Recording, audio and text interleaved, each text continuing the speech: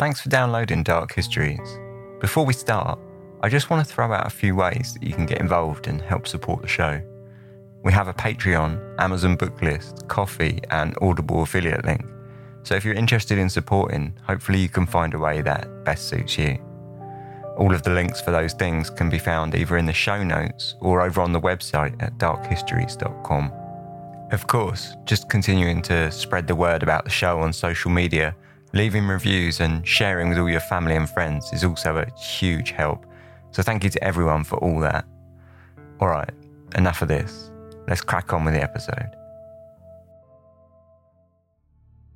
When it comes to piracy, there's no shortage of famous names when it comes to the so-called Golden Age. Captain Kidd, Blackbeard, Henry Morgan or Jack Rackham all hold such levels of fame that we've all grown up with. They've all become household names to a certain degree, legends with largely fictional tales still told of their lives at sea. There is, however, one man who managed to outdo even the greatest of these pirates. His largest, most audacious crime is one of the most successful pirate raids in history, and one that nearly brought down one of the richest, most powerful empires the world's ever known. Captain Henry Every, the pirate that shook the colonies from the Red Sea to the Caribbean and then disappeared without a trace. This is Dark Histories, where the facts are worse than fiction. Hello and welcome to Dark Histories Season 4, Episode 17. I hope this episode finds you very well. Today's episode's actually a bit of a product of the episode that I did recently on the Pirate King of New York. And it got me thinking, whilst I was doing that episode, I've never actually covered, proper legit circumnavigating, seafaring, peg-leg-wearing pirates on Dark Histories. So it's about time we changed that. So this episode is all about pirates. Historically speaking, it's quite dense. I have tried to keep it light as much as possible, but there are a certain amount of politics and sort of social history that goes along with it. But we tried to keep it as light as possible anyway. It's a fun episode all the same, so I hope you really enjoy it. Before we do that, I just want to say thank you, of course, always to everyone who supports and all the new patrons. We have got, as always, a whole host of new patrons, which I'm forever thankful for. We've got Charles, Mabe, Paul, Ben, Mallory, Dale, Lindsay, Rebecca, Sasha, Anna, Kelly, Glenn, Caitlin, Nina, Featherbed13, Hiram, Sarah Lynn, Perry and Jacqueline. So thank you very much. I really appreciate it. On with the episode. Like I say, this one is a little bit sort of historically denser than some of them, but hang in there and hopefully you'll enjoy it. I think it's a fun episode anyway. I mean, it's pirates. You can't really go wrong with that, right? This one is The Pirate Life of Henry Every. In the history of piracy, by its broadest definition, the mid-17th to mid-18th century has become known as the Golden Age. Though there is debate that exists with the term on a fine level, generally speaking, the 100-year period saw piracy thrive on a scale unseen before or since. It was a time that saw pirates as so ubiquitous with the ocean as to be near inseparable. An age of colonial empires with a citizenry that held a broad depth of naval experience and knowledge, whilst vast wealth shipped across the oceans from far-flung outposts. Fractured warfare pitched rifts between countries, justifying attacks, and a collective of cash-strapped corrupt governments and colonial governors were unscrupulous in their efforts to turn profits and localise power towards themselves. Almost all modern fiction on pirates is derived from this golden age of piracy. Themes of Jolly Rogers, peglegs, buried treasure and adventures are all in part or in full extracted from the history of the Golden Age, amped up, magnified and romanticised. The Golden Age was also a period that saw some of the most famous names in piracy sail the seas, plying their trade in tyranny. Captain Kidd, whose legendary buried treasure has driven 1,000 fictional pirate adventures, sailed at the turn of the 18th century. Edward Teach, commonly known as Blackbeard, commanded a crew of over 300 men aboard his ship, the Queen Anne's Revenge, relying largely on his larger-than-life image to strike fear into his prey. Both men have played a significant role in crafting the image of the archetypal pirate in modern folklore and fiction, but both, as was so common at the time, wound up dead as a direct consequence of their piracy. In fact, with all the talk of gold, pieces of eight, and buried treasure that one finds tied to the stories of piracy, surprisingly, very few famous pirates actually got to enjoy any level of their stolen wealth for any length of time. With the various East India companies unwilling to allow piracy to jeopardize their trading relationships, and nations' empires threatened by the damage caused by piracy, searches for pirates were thorough and the punishments were harsh. For a great many, surviving a sea battle with the authorities was only the beginning of the end. If captured rather than killed, they were slapped in jail to await a trial that almost inevitably led to public execution.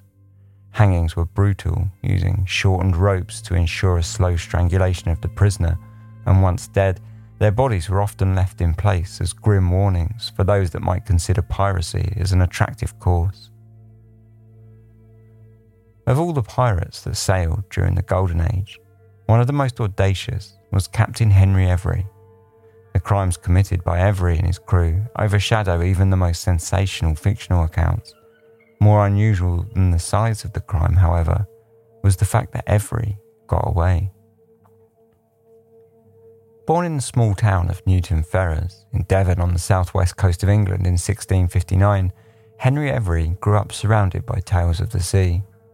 7 miles from Plymouth, one of the largest trade centres in the British Isles, the 16th century had seen a boom to the area as it played a central role in the British expansion into the New World. Its cobbled streets thrived with bustling butter, poultry, meat, fish, corn and yarn markets, whilst its deep water dock trafficked ships bound for Ireland, America and the Caribbean. Newton Ferrers might have seemed like another world in comparison. It was a tranquil fishing village perched on the banks of Newton Creek, connecting it to the Atlantic via the River Yelm, with a population of less than 500. Most of the day's population would have had a deep, inescapable connection with its bustling neighbour. Little is known of Every's early life, but it seems highly likely that from his young teens, he would have worked on the water, either aboard a fishing or merchant ship. In 1689, aged 29 years old, he joined the Navy as a midshipman aboard the HMS Rupert. Whilst not officially seen as trainee officers, in the 17th century, midshipmen had to have had considerable skill and experience, and were required to have all the capabilities of a full-fledged officer with a lesser degree of responsibility. Despite their official role, they were, in effect, men of lower birth with aspirations of the officer class, and the Navy could train and draft them into positions of command rather than relying solely on the noble classes.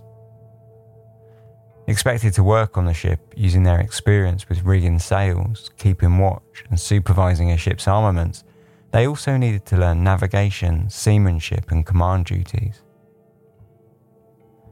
The Rupert was a third-rate ship of the line with a crew of 400 men.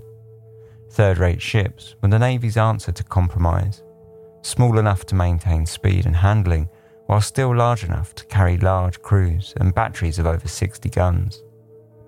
The captain of the Rupert was Francis Wheeler, a naval officer with 11 years' experience under his belt, a Knight of the Realm and veteran of several battles with pirates off the northern coast of Africa.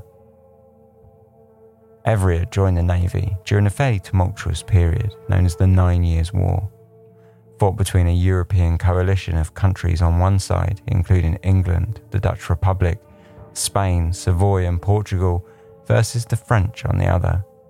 It was global warfare on an unprecedented scale.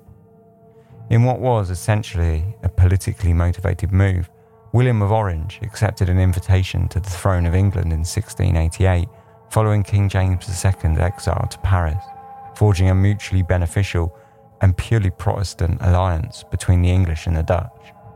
Both countries feared the expansionist ambitions of Louis XIV of France who was busy extending his borders in order to consolidate an already leading position of power in Europe and strengthen France's defensive capabilities.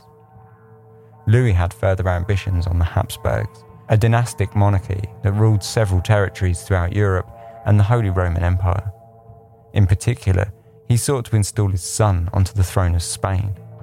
Ireland and Scotland were brought into the fray when King James attempted to cause an uprising against English rule and retake the crown. The war quickly spread across the seas, fought in French and English colonies in far-flung outposts all across the New World. Despite this global situation, it was a relatively gentle introduction to Navy life for Every, as he spent the first month of his service grounded whilst the Rupert was prepared for sea after spending the previous winter laid up for repairs. Once they had sailed, leaving Portsmouth on 19th of April, it was only 3 months before Every was to gain his first promotion, on account of the discharging of the ship's mate Henry Washington due to illness. Every was promoted to mate and saw both his level of responsibility and his Navy wages increase overnight. For an extra £1 per month, he was now expected to be able to take over from the ship's sailing master if needed, a position of considerable skill that answered only to the ship's captain and the highest ranked warrant officer, expected to be able to navigate, manage a fight, give orders and to punish those who ignored command. It was a considerable position for Every. However, the reality never quite lived up to the promise, and the Rupert spent most of its days at sea asserting British control over the Channel. In one of its most exciting escapades, they chased a French envoy on the way to Ireland, attacking it briefly, but otherwise, Every spent his first year in relative peace. In July 1690, just over a year from his joining, Every was taken aboard the second-class ship of the line, the HMS Albemarle. His previous captain, Sir Francis Wheeler, had recently been given control of this ship, and upon his acceptance of command, Wheeler drafted 60 men from the Rupert, including Every, who joined the new crew as master's mate. If Every's first year had been slow, his second was to be a fair bit more exciting, as British and French ships fought in the Channel, the French threatening invasion, whilst the British dug in and attempted to stave them off as best they could. The British Navy was considerable in its strength, however, with its sprawling global interests, their manpower was spread much thinner than the French, who outnumbered the British in the Channel, despite its fleets being bolstered by the alliance with the Dutch.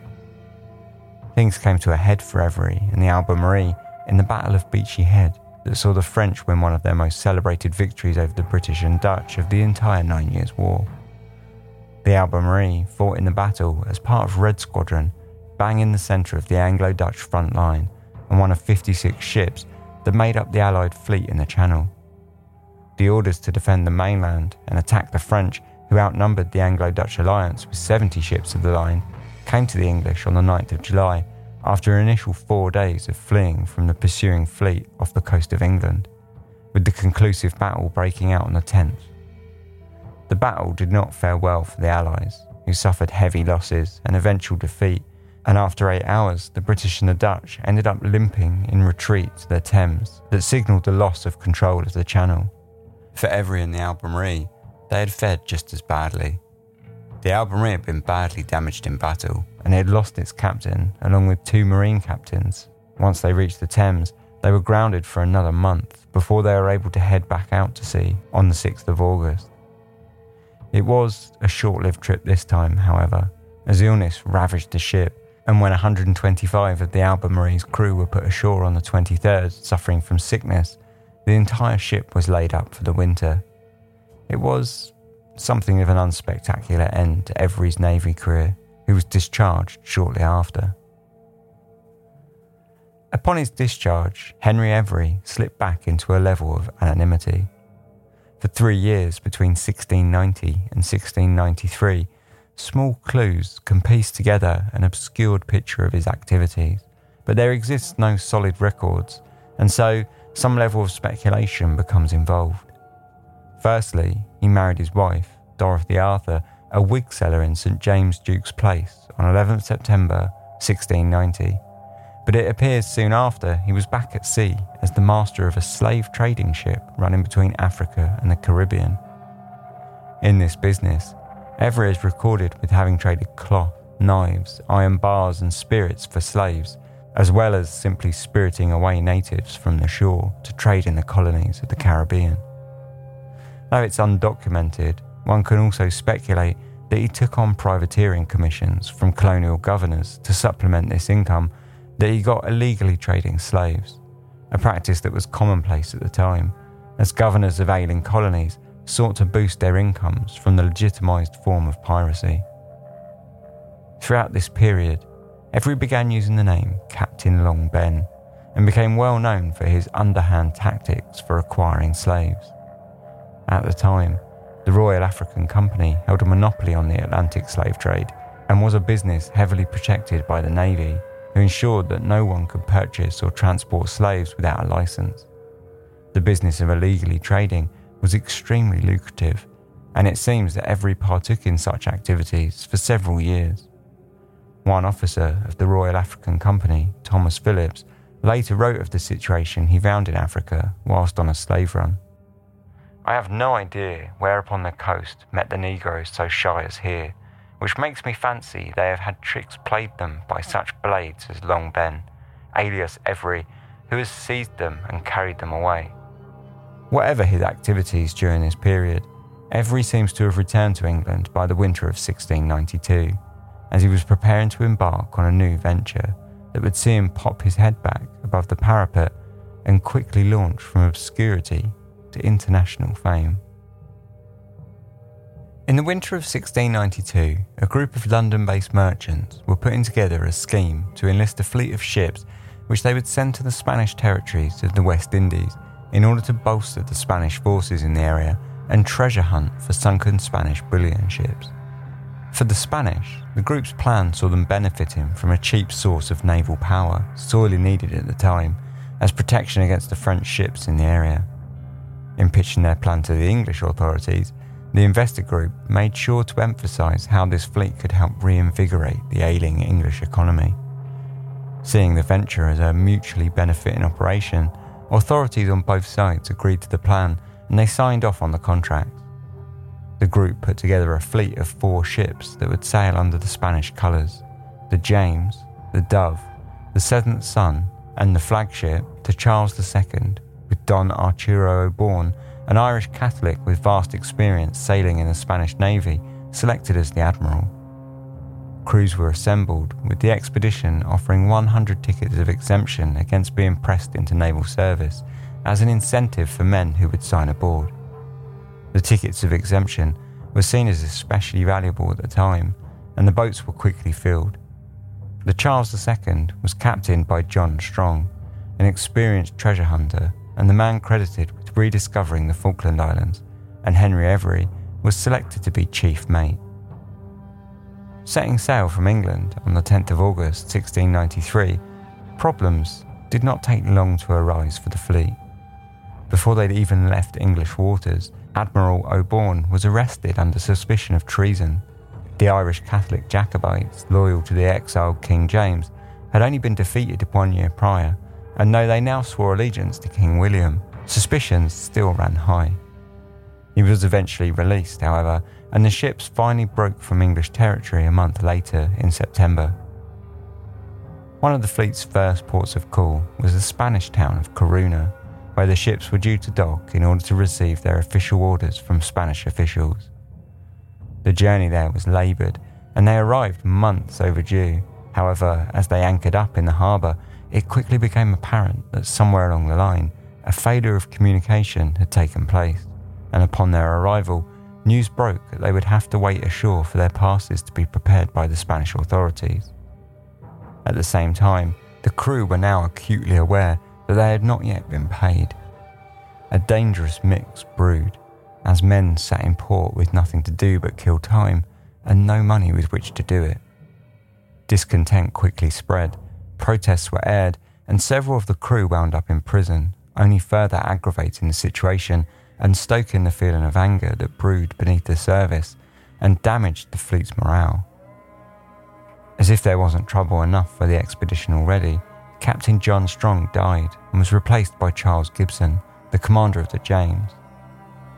When the passes and orders finally did come from the Spanish and the crew were ordered to sail, they struck back, threatening to strike and refusing to sail until they'd been paid.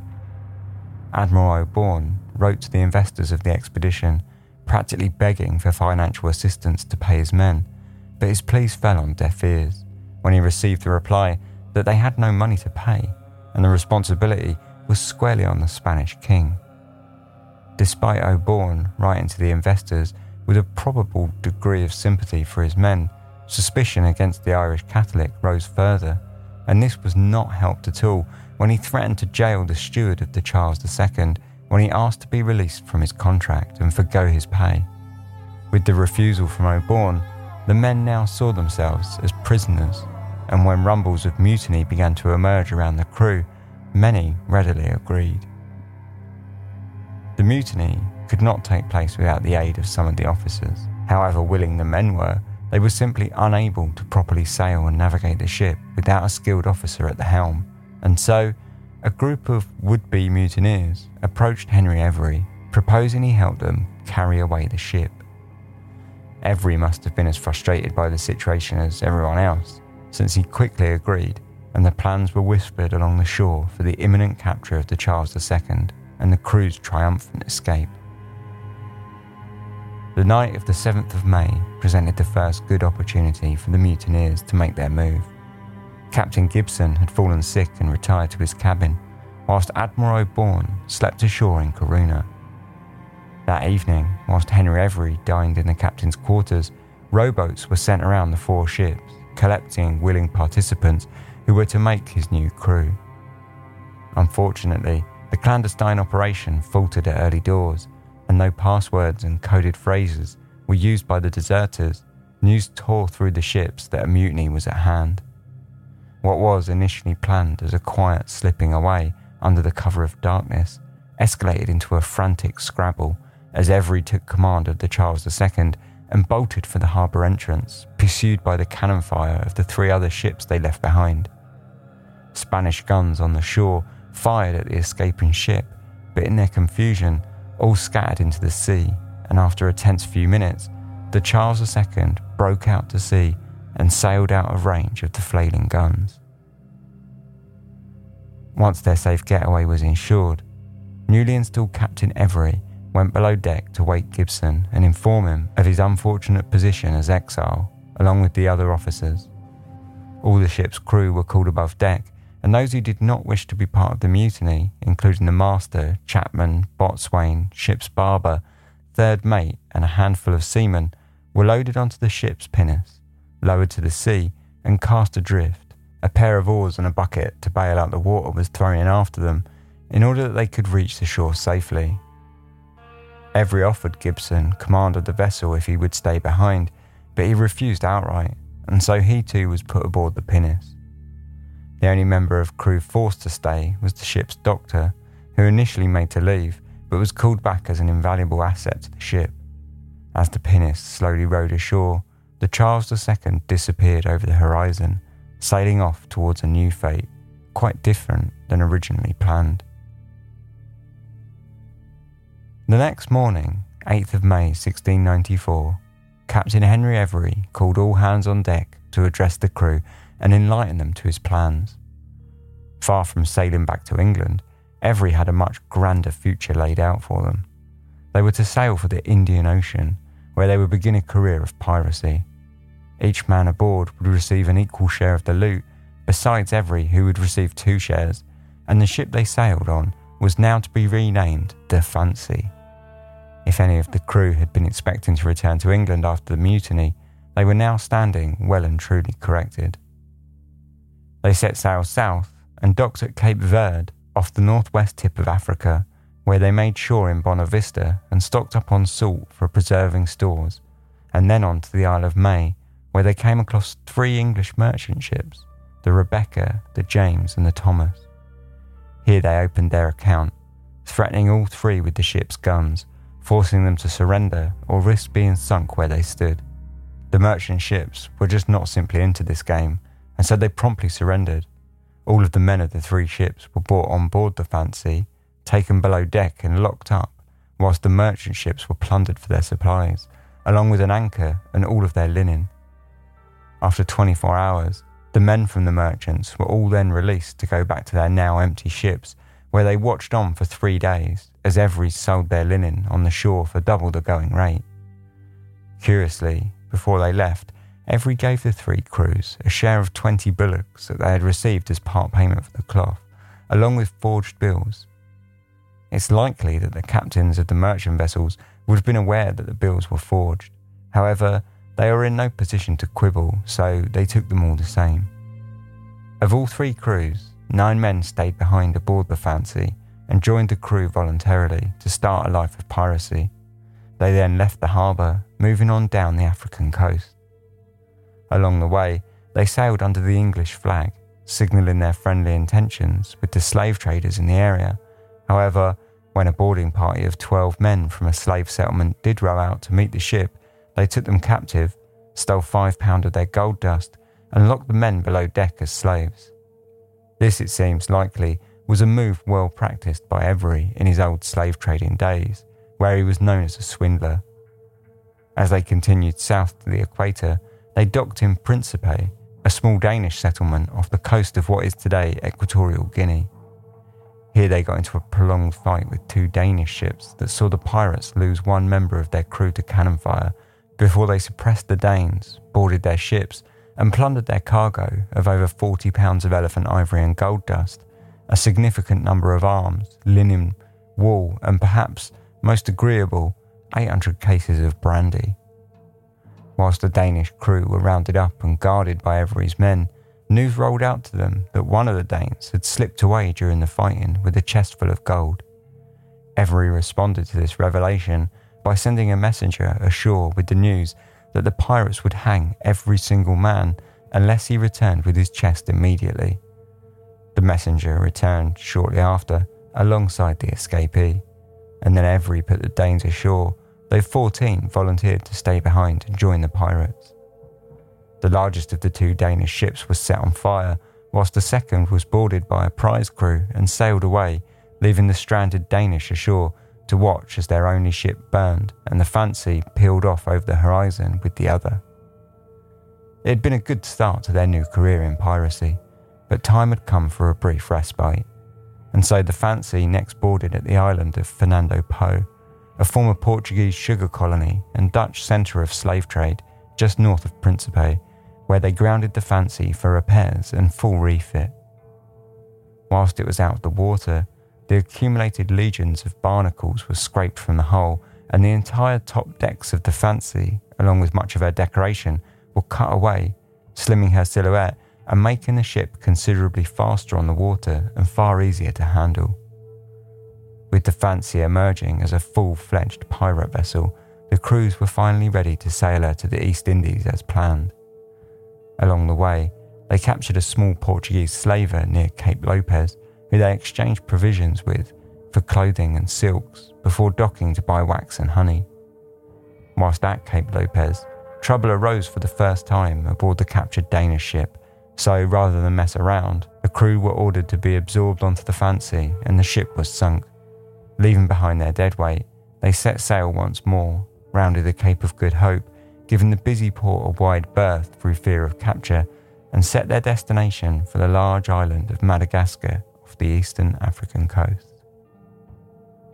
In the late 17th century, Madagascar was a centre for slave trading in the region and a common stopping-off point for ships bound for trade in the East Indies.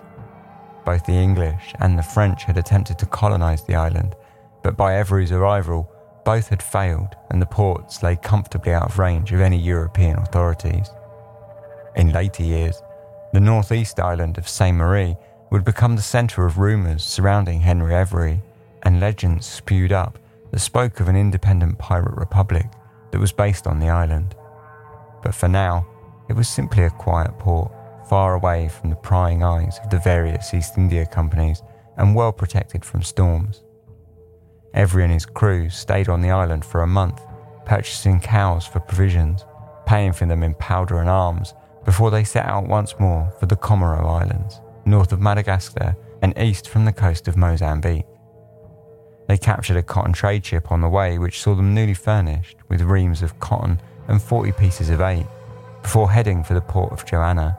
However, when they arrived, they were forced to perform a hasty retreat when they spotted a trio of English merchant ships, which left them short of water, a dangerous predicament so close to the equator.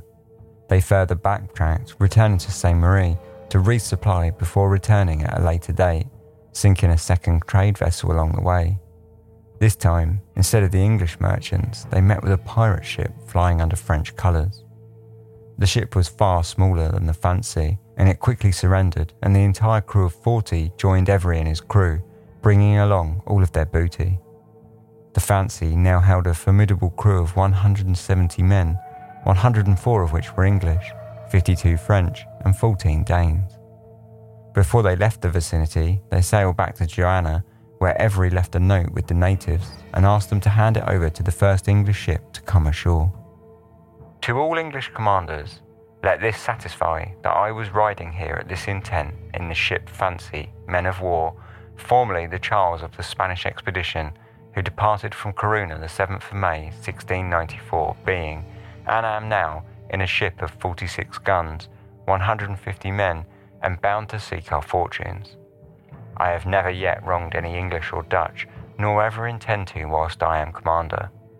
Wherefore, as I commonly speak with all ships, I desire whoever comes to the perusal of this, to take this signal, that if you, or any whom you may inform, are desirous to know what we are at a distance, then make your ancient up in a ball or bundle, and hoist him at the mizzen peak, the mizzen being furled. I shall answer with the same, and never molest you, for my men are hungry, stout and resolute, and should they exceed my desire, I cannot help myself. As yet, an Englishman's friend, Henry Every. The letter, curious as it was, given Every's previous treatment of the English merchants on the Isle of May, was picked up by an East India Company ship and delivered to Bombay, whilst Every sailed to the Red Sea. In Somalia, they stopped off to trade, however, they were rejected by the natives, so the crew burnt down the town to the ground and they left it in ruins. The Fancy curled over the horizon as ash drifted into the sea air, en route to its primary hunting grounds, one of the richest stretches of ocean in the world, and on a direct path with a destiny that would write them into history forever. In the 17th century, the Red Sea was home to the richest trade routes in the world. Spices, silks, textiles, pottery, jewels and precious minerals were traded from Jeddah, one of the largest ports in the east, all across Europe and the New World colonies. Separated from the Gulf of Aden by the Bab al-Mandab Strait, or the Gate of Tears, and colloquially known as the Babs, situated between the eastern tip of Ethiopia and the southern tip of Yemen, the 20-mile wide strip of ocean was a hotbed for pirates who took advantage of the geography to savage effect. This earned the region a solid reputation as a danger spot for any who wished to trade with the East. The strait, which was already perilously narrow, was further separated by the island of Perim, known as Bob's Key, which settled in the water 2 miles from the Arabian shore and 16 miles from the African. The larger 16-mile gap was then divided by another 7 small islands known as the Seven Brothers. This unique layout forced any ships that passed through the Babs to pass close by any coastlines or ships that may have been lying in wait. Pirate ships would stalk through the islands, ambushing slow, unexpecting ships for years, and many of the most famous pirates to have sailed made their names pillaging the routes through the Babs on a routine basis. Immediately upon their arrival in the strait, the Fancy came upon a group of 2 more pirate ships with the same idea, the Dolphin, that had sailed out of Delaware, and the Portsmouth Adventure, that had sailed from Rhode Island. The 2 ships were far smaller than the Fancy, and seeing their plans scatter as the dominating ship approached, instead they sought out an alliance with Every. The alliance would have advantages for Every also, because although the ships were much smaller, they would be able to sail in much shallower waters than the Fancy, which would be useful around the Seven Brothers, and so a meeting was set up and the 3 captains agreed to join forces. Soon after, they met with a further 3 American ships flying English colours. All 3 were privateers commissioned in New York and Rhode Island to attack French vessels in the Caribbean and the Bermuda, though, as soon as they turned out to sea, he decided to turn pirate and head for the Red Sea instead. The 6 captains held a second meeting and decided to form an even larger alliance, with Every granted admiralty of the fleet, given the fact that the Fancy was still the largest ship by some margin. The 6 captains agreed to fight together and share all loot on a share-and-share-alike basis. Contracts were written, and Every found himself in charge of a fleet of 6 ships strong, with a total crew of over 400 men and the combined firepower of 82 guns. With a force so strong, very little could stand in the way of the pirates, and even the largest East India Company ships would think twice at approaching the rebel fleet. It was a formidable force, and they needed a big target, and it wasn't long before plans were being drawn up for exactly that. Hajj is an annual pilgrimage for followers of the Islamic faith to Mecca in modern-day Saudi Arabia. Given that it is seen as a mandatory religious duty, traditionally the pilgrimage has seen floods of people travel to Mecca from all corners of the globe, numbering into the millions. Dating back to the time of Abraham, the date changes from year to year, and in 1694, it just so happened to be right on the horizon. The port of Jeddah was the busiest in the area, and aside from a bustling trade hub, it acted as the central gathering point for those pilgrims who travelled to Mecca via the Red Sea, which meant that vast quantities of ships were due to run right underneath the noses of the pirates any day now.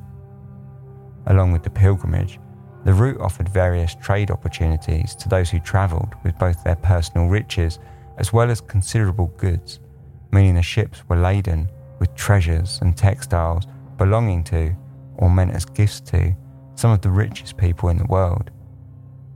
Given that all of the pilgrims were headed in the same direction at the same time, it only made sense for the pilgrims to travel together, and ships sailed in a large convoy in order to ensure safety in numbers. The convoy that sailed through the Red Sea was then further swollen by merchants who would tack on, seeking one of the easiest passages they'd ever take through the pass. In regular years, the numbers would have meant a whole lot more, but now, with a fleet of 6 ships at his command, Every had a surprise waiting. Thinking the ships of the convoy due any day, the 6 ships of Every's fleet lay in ambush and waited for the sight of the pilgrim convoy to peer over the horizon. And they waited and waited. After 6 weeks of waiting and still no sight of the convoy materialising, the pirates began to get antsy.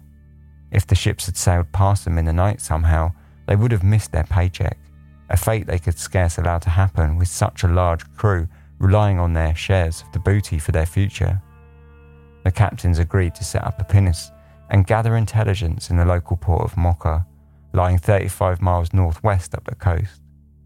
When the pinnace rode into view of the port, the small landing crew captured 2 men aboard a merchant vessel and under threat of death were duly informed that a convoy of 25 ships was due to leave Mocha imminently. The pinnace returned with the news, and the pirates dug in to wait with renewed confidence.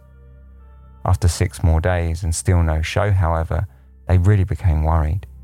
The convoy should have been headed for the port of Surat, right past the pirates, but they had seen nothing. They captured a small coastal raiding ship in order to gather further intelligence, only to find out that the convoy, tipped off that the pirates' presence, had slipped past them under a heavy nighttime fog.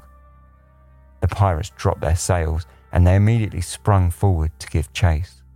The group would have to hit them before they docked in Surat, or the plan would fall to pieces. As they tore up the coast, the inefficiencies of the fleet came heavily into play, and quickly the Dolphin began falling behind.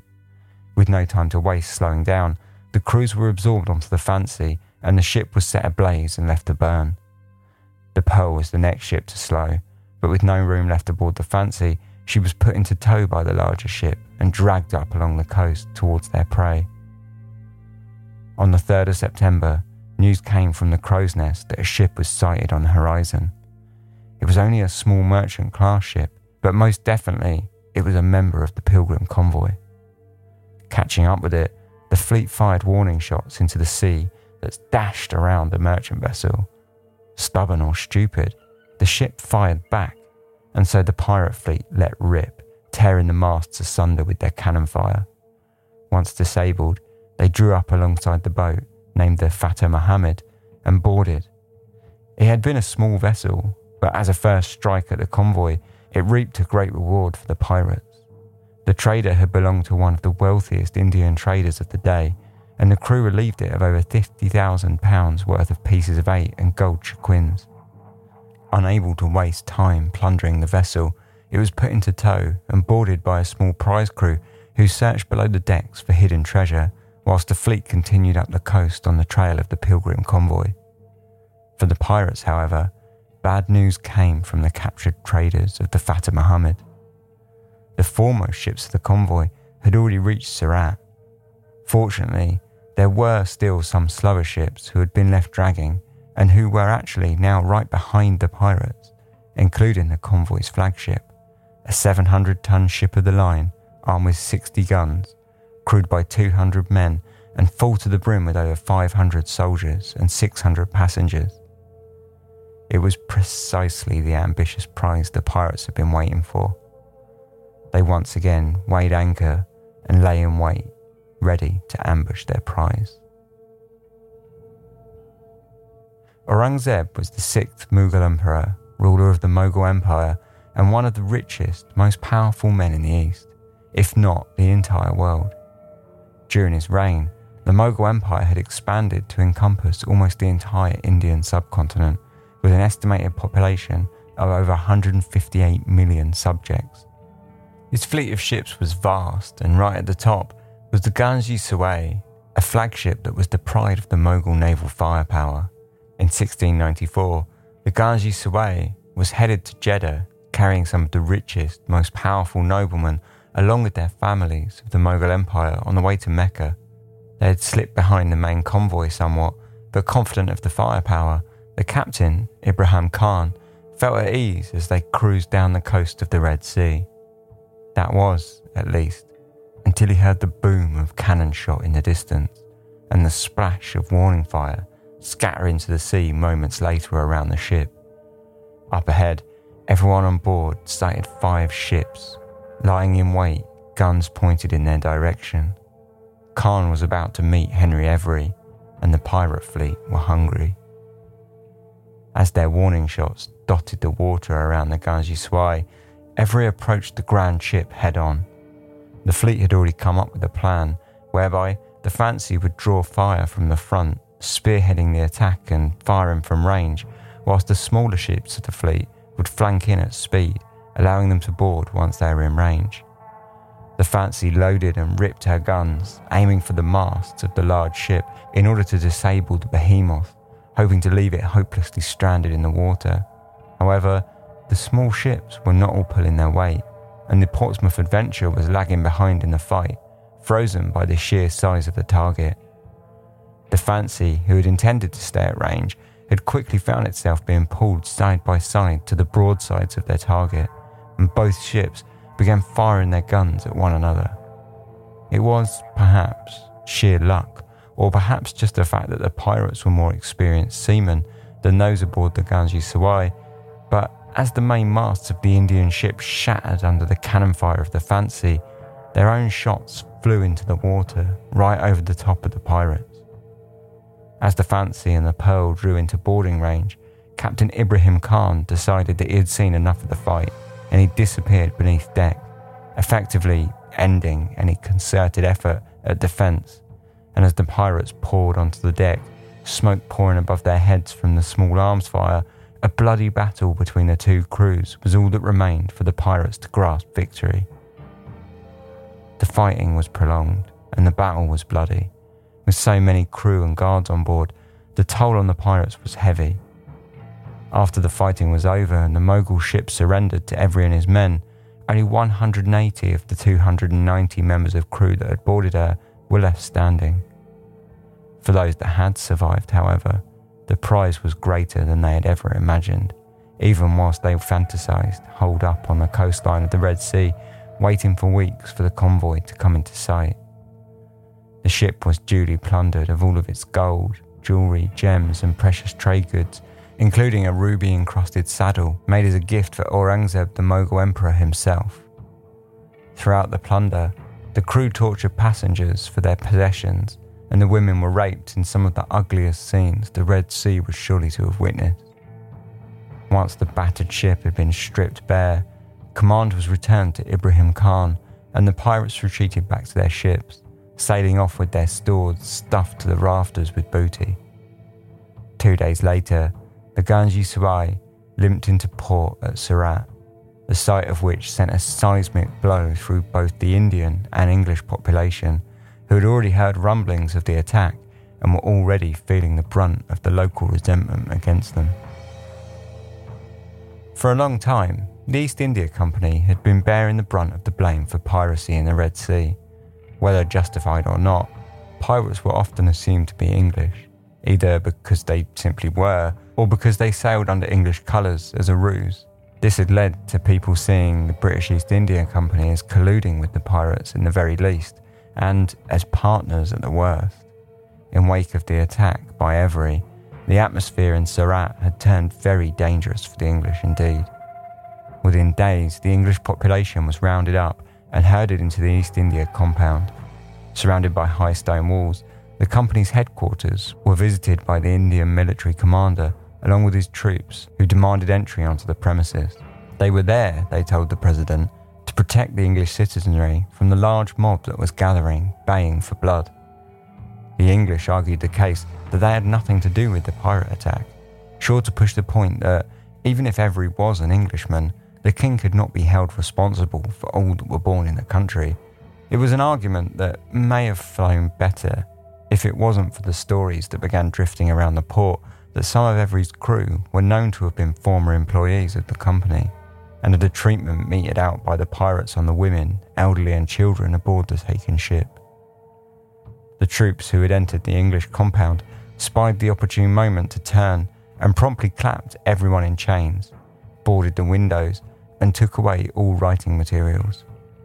Each man in the compound was guarded by a handful of troops, and the English became prisoners in their own headquarters. Whilst the crowd outside called for capital punishment to be meted out, an English ship slipped out of the harbour with the help of a Dutch vessel who stocked them with supplies once far enough out to sea for no one on land to see. The ship sailed for Bombay, and Sir John Gaya, the president of the East India Company of the port, wrote to the Mughal emperor apologising for the actions of the pirates and arguing his case that they had nothing to do with the attack.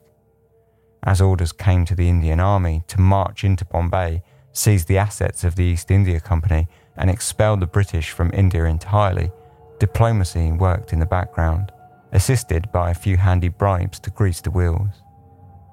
After 9 months of incarceration and the near ending of the East India Company, the situation was finally tempered in June of 1695, when the prisoners were released under condition that the East India Company ships be immediately sent out to hunt the pirates, and that the company would swear to protect the Pilgrim fleet with its own ships in future years. Henry Every's plunder of the Ganges Sawai had very nearly ushered in the end of the British East India Company's ambitions and put rest to the British Empire before it had even begun. Throughout all the carnage of the aftermath, however, the pirate himself had all but disappeared.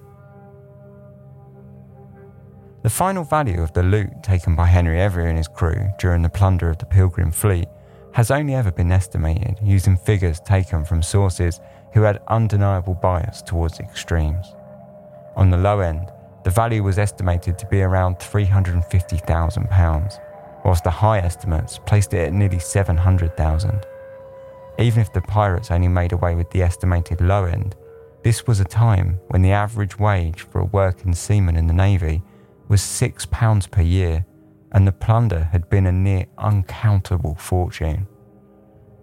Whilst the English on shore in Surat found themselves holed up in the company's compound, Every was busy fleeing across the ocean on board the Fantasy. Its vast new wealth was stored in chests and sealed by 3 seals in the holds beneath their feet. The fleet had dispersed immediately after the raid, but not before the crew of the Pearl tried to pull one over the Fancy by trading their share of the loot with an equivalent share in silver.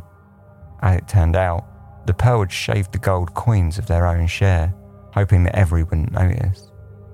The pirate did notice, and the crew of the Fancy was promptly alerted, leading to the Pearl having to hand back all of their traded silver at gunpoint. Every arranged to give the disgraced ship 2,000 pieces of 8 in order to buy provisions and abandoned them, sailing off toward the Bahamas. In the late 17th century, the Caribbean was jam full of ailing colonial outposts with governors who were more than willing to turn to corruption in order to keep their faltering economies afloat and line their own pockets. Every was more than aware of this fact, and as such, he set his sights on the Bahamas due to its distance from the British seat of power in the Caribbean. The pirate fleet docked in Bourbon along the way, where the loot from the Red Sea raid was divided up between the crew members and the fleet scattered.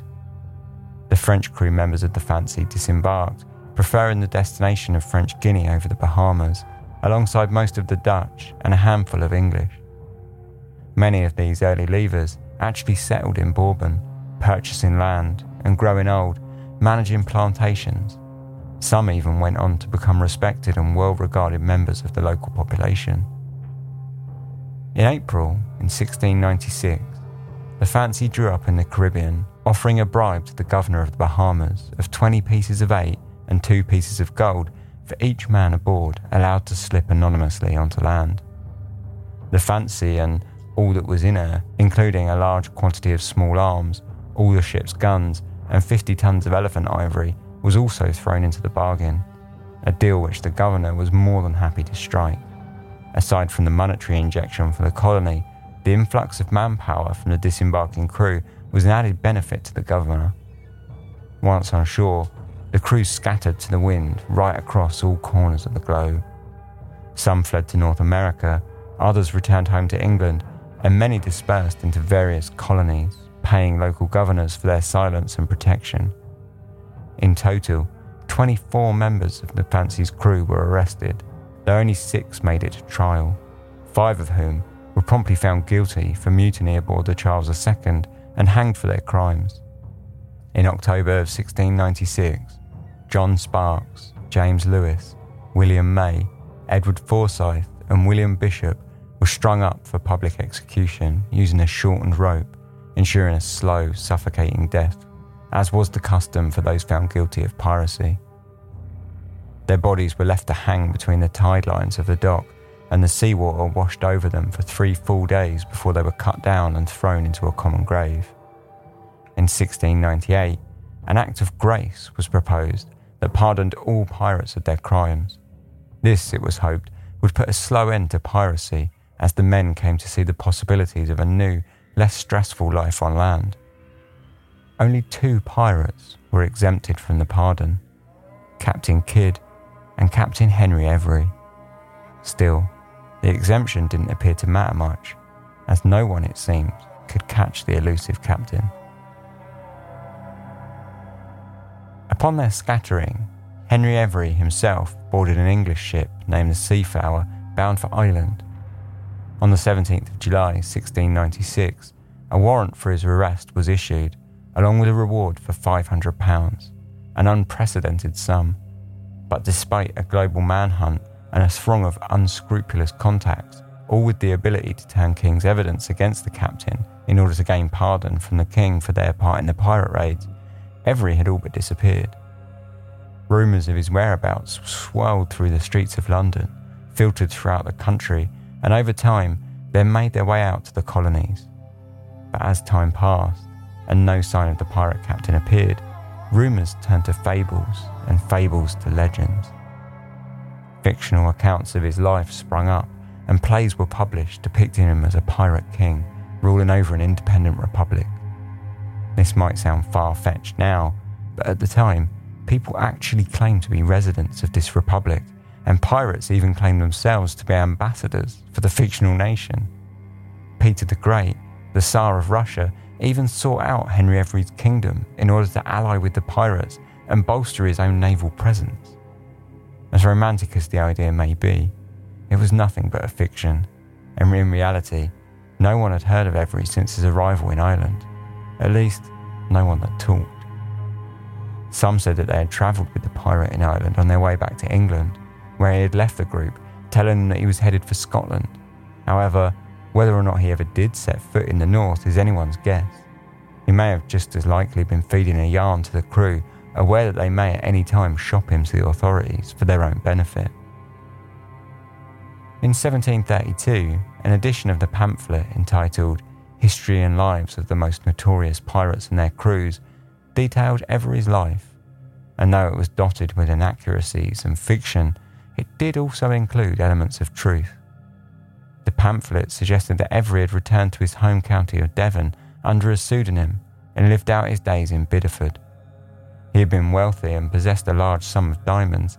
However, in a deal to trade them on the black market, a middleman promising to sell the diamonds instead disappeared into the night, leaving Every to crushing poverty. If this account is to be believed, Henry Every died a pauper on the 16th of June 1728 and was buried without even a coffin. Once more though, this is just another story. The only glimmer of evidence we really have is when a witness had a curious meeting with a woman that Every had taken up with aboard the Seaflower on the journey from the Bahamas to Ireland. Unable to return to his wife in London, Every found a new love with one Mrs. Adams, the wife of a crew member of the Fancy. When the witness saw her boarding a stagecoach in St. Albans, he stopped to ask her where she was headed, to which she replied to him, "I'm off to meet Captain Bridgman." This was a pseudonym that Every was known to have used at different times throughout his life.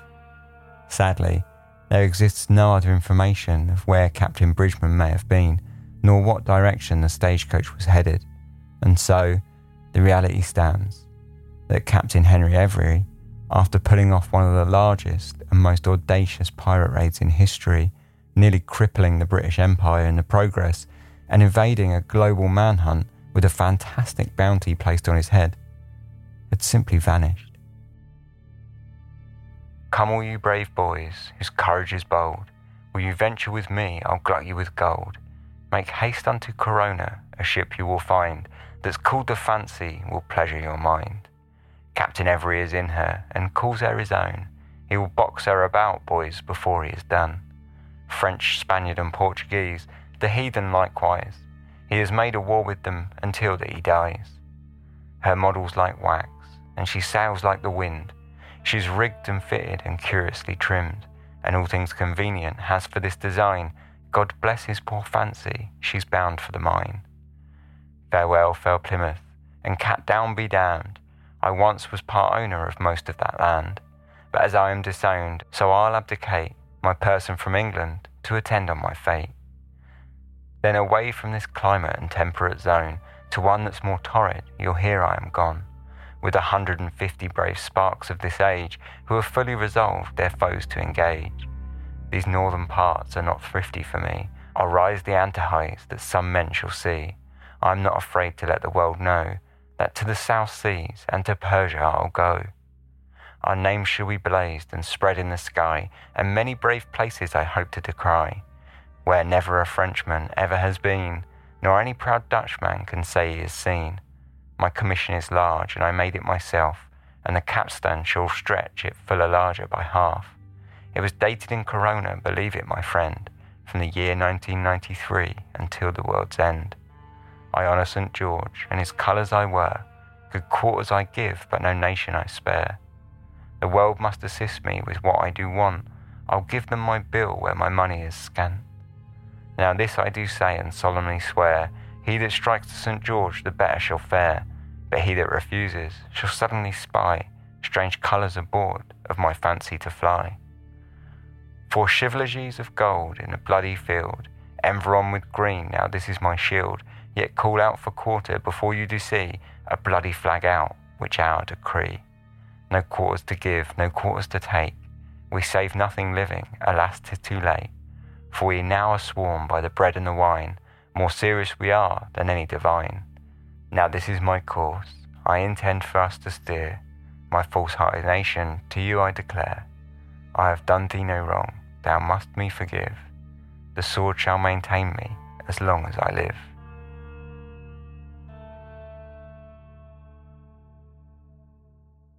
So that was the story of Henry Every, and I thought it was really fun. I say it was a little bit dense this week, but I think it was still a really fun episode, so I do hope you really enjoyed it. That song there at the end is apparently written, it was a ballad that's supposedly written by Henry Every himself. Probably not, but, you know, it's credited to Henry Every. So yeah, I just thought I'd include that at the end, just thought it was nice. But anyway, I hope you enjoyed the story. I'm not sure how much we've got to talk about it, but we'll go into it a little bit after these short advert breaks.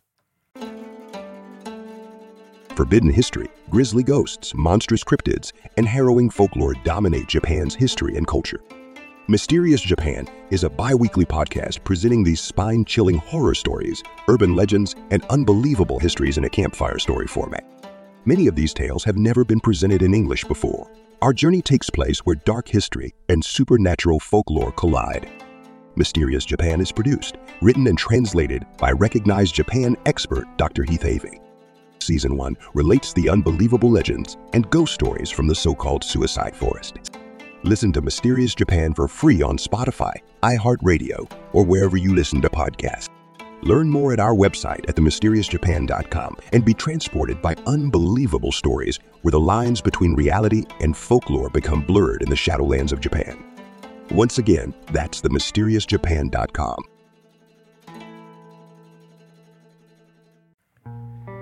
Thanks for listening to Dark Histories. This podcast is entirely independent and funded by myself and listener support. So in order to do that, I need to run a few ads.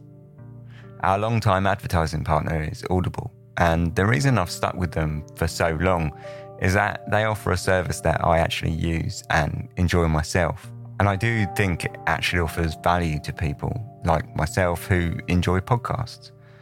If you're unaware of what Audible is, it's an audiobook subscription service which charges a monthly fee in return for 1 credit, which you're free to spend on any audiobook you like. The catalogue is huge, multilingual, and covers everything from fiction to a series of lectures. They have an iOS, Android, and web app, and if you use more than one, they all sync up together so that you can listen on any of your devices without having to skip about. If you ever feel like you want to take a break from the subscription, you can do so, and you get to keep all your previously bought books. And when you get into a drought, you can just fire it up again and start gaining credits seamlessly. Some of my favourite books on there to date are The Complete Sherlock Holmes, which is read by Stephen Fry. And they've also got the original Exorcist book and just a huge history back catalogue. And I've really enjoyed all of those, basically. So if this sounds like something you might be interested in, head over to audible.com/dark histories, and that's dark histories all one word. And you can start a free trial that offers a monthly subscription with 1 free credit so that you can instantly pick an audiobook of your choice. If at the end of the trial you feel like it's not really for you, you can just cancel it and it's cost you nothing and you get to keep your free book. So once again, that's audible.com/dark histories, or you can find the link in the show notes. So earlier I mentioned listener support, and there are a ton of ways that you can get involved and support Dark Histories. The main way is to become a Patreon patron. If you listen to a lot of podcasts, I'm sure you're familiar by now, but for those not so much, Patreon is a way to make a monthly pledge in return for some small perks. On the Dark Histories Patreon, I set my pledges as low as I can, really, with options for $1, $3, and $5 per month. And for that, you gain things like early access episodes without these horrible ads, PDF notes, and resources that I make and find during my research for each episode. There's also access to the live stream archives and more. So if you enjoy the show and you think it's worth it to you, hop over to darkhistories.com and you can find all the ways that you can support, including our Patreon, or just check out the links in the show notes. If none of that appeals, then sharing it around with all your friends and family is equally as helpful and just as much appreciated. So if you're here, then thanks so much for not skipping the ads with that 30-second skip button and giving my hard sell a listen. I'll let you get back to the episode. Cheers. Welcome back. So yeah, Henry Every, thanks very much for listening. Like I say, it was a little bit dense, and I tried to sort of walk a line where if you're really into the history side of things, you wouldn't be too upset about me butchering it.